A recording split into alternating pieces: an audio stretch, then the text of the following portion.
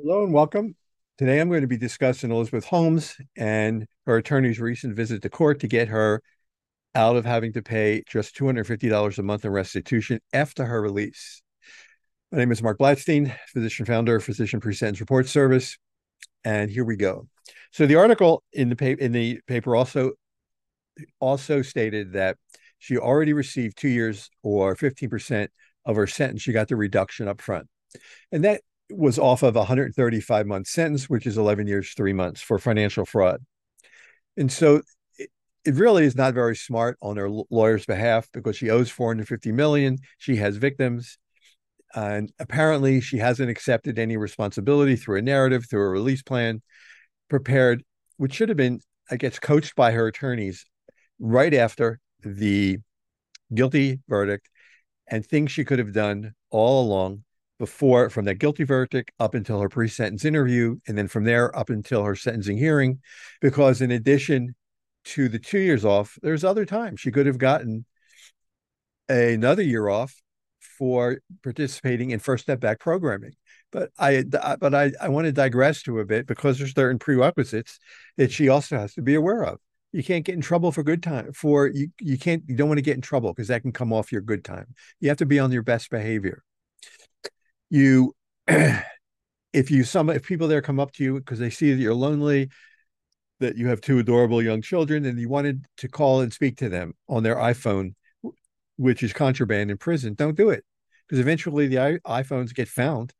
And if the number is associated with any number that is relevant to Elizabeth Holmes, it could be another charge. It could also reduce some of her good time credit, and it also could impact how she has the ability to or not to participate in First Step Back programming.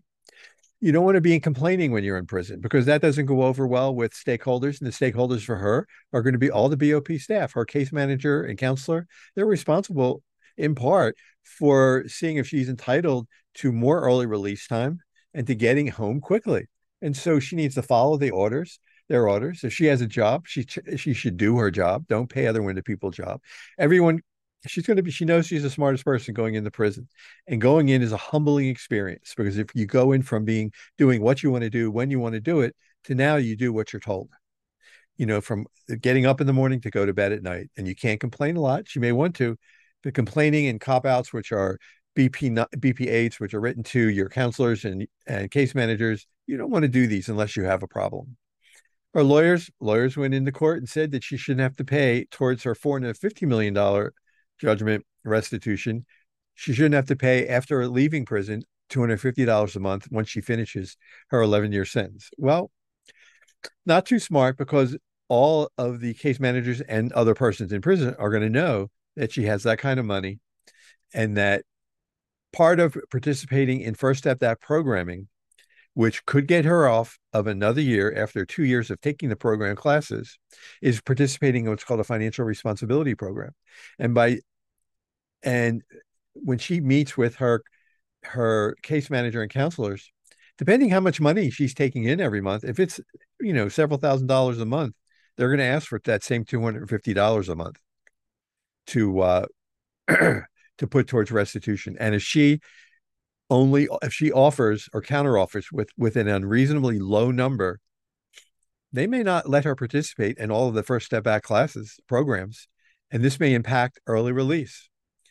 If she, as I said, gets used to using an iPhone in there and they track the phone number down, at some point they'll find the phone that goes to a phone number associated with Miss Holmes, then this could give her another charge, maybe more time in prison, and possibly taking away some of her early release options.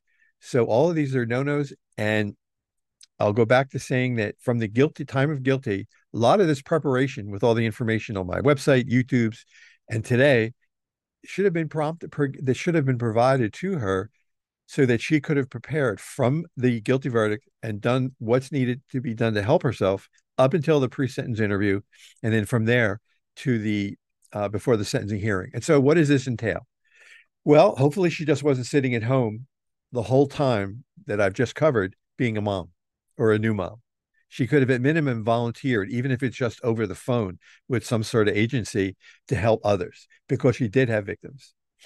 And I don't know that she had substance abuse problems, but if she was using either alcohol or a legal or illegal drug, and if it's legal, it doesn't matter if it's prescription or over the counter. But if any of that was in her history, or she was afraid to divulge it to the lawyers, or the lawyers did not include it into the pre-sentence report, preset through the pre-sentence interview, then she may not be able to take advantage of RDAP, which is a drug program that will get her out of prison a year early. But if she doesn't have any of those issues, there's also Gamblers Anonymous. Now, every entrepreneur who, I'm not an attorney, but who opens a new business, anyone who opens a new business is taking a gambler, is taking a gamble.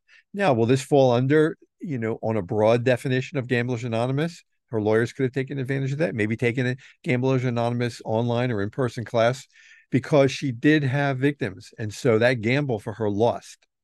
And so whether she believes she has victims, whether she believes she needs to accept responsibility over time, hopefully she can, and begin to write this out as her autobiography or as her narrative or as her story, where she also accepts remorse for the victims she created because she created victims. So how did she create victims? Well, she counted on those with reputations. Executive chairman of Alibaba, Jack Ma, and former President Clinton, they were involved early, and through conferences that they set up and where she was put into the public eye, they were donors.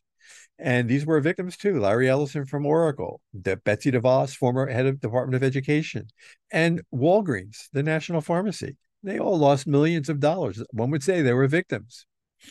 Then there were others who put their reputations on the line also to join their board of directors. Henry Kissinger, we're all familiar with him. Jim Mattis, retired Marine four-star general, and then Secretary of Defense, former Secretary of Defense. George Shultz, former Secretary of State, and former director of the Center for Disease Control and Prevention, William Forge.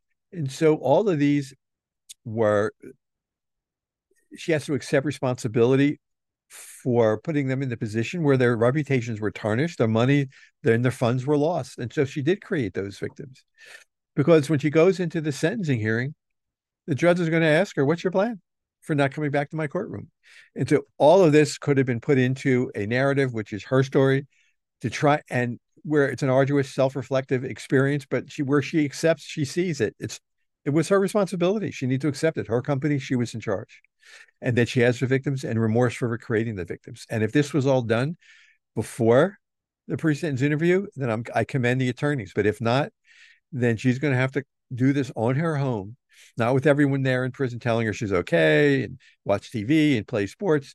She needs to show that she is making changes to her life so that they can see these incremental improvements over time, because she is considered a criminal. And so going through the exercise of now, when she's in prison, of writing her story, her narrative, where she accepts her responsibility and has remorse for the victims she's created, which I've just listed, could go a long way, both in letting her just kind of come to grips with her own demons on her own, but also as far as the her stakeholders in prison go.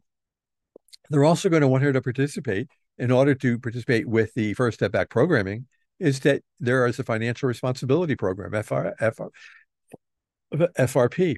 And so already, if she's just going to offer the minimum amount of $25 a month, but she's taking in hundreds or thousands of dollars a month into her commissary account, it's not going to fly with the federal Bureau, with the staff at the Bureau of Prisons. They're going to want several $100s a month for her to pay towards restitution through their financial responsibility program. And if she refuses, well, they may not give her access to early release, to all of the First Step Back programming.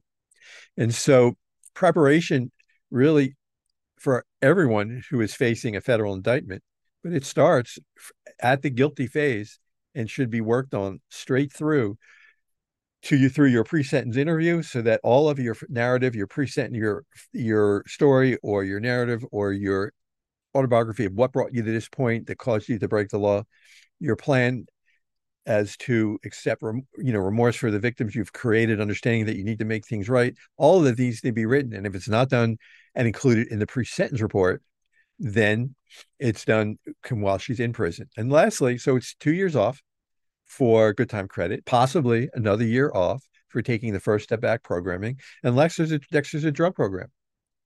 And I don't know, Hopefully, if this was applicable, it was on her pre-sentence report. And that can be drugs that are either prescription or over the counter being abused. It can be illegal drugs. It can be Gamblers Anonymous. Now, why do I bring up Gamblers Anonymous? Or maybe she was in sort of psychiatric therapy. All of that, hopefully, is included. And she was in therapy, or if it was Gamblers Anonymous, that she had started these, online or participation association, you've been working with them with either Gamblers Anonymous with documentation from who ran the program to the records from the treating therapist. Why Gamblers Anonymous? Every person who starts a business, it's a gamble. And whether it's going to succeed or not, she lost. But if she had participated and proving it either through taking the Gamblers Anonymous programs before the pre-sentence interview, or she was in therapy and it dealt with this issue, all of this could have gone a long way to kind of helping her explain, accept responsibility, but also it possibly could have opened the door to the drug program. And so I hope that you found this helpful and that I'm grateful for you listening in. But she has a long time in front of her.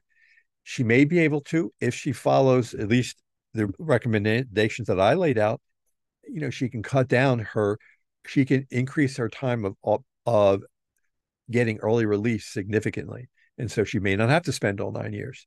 On the other hand, if she starts getting caught with iPhones and getting disciplined, maybe she spends longer than 11. I hope you've all found this helpful and have a safe day. Thank you for listening.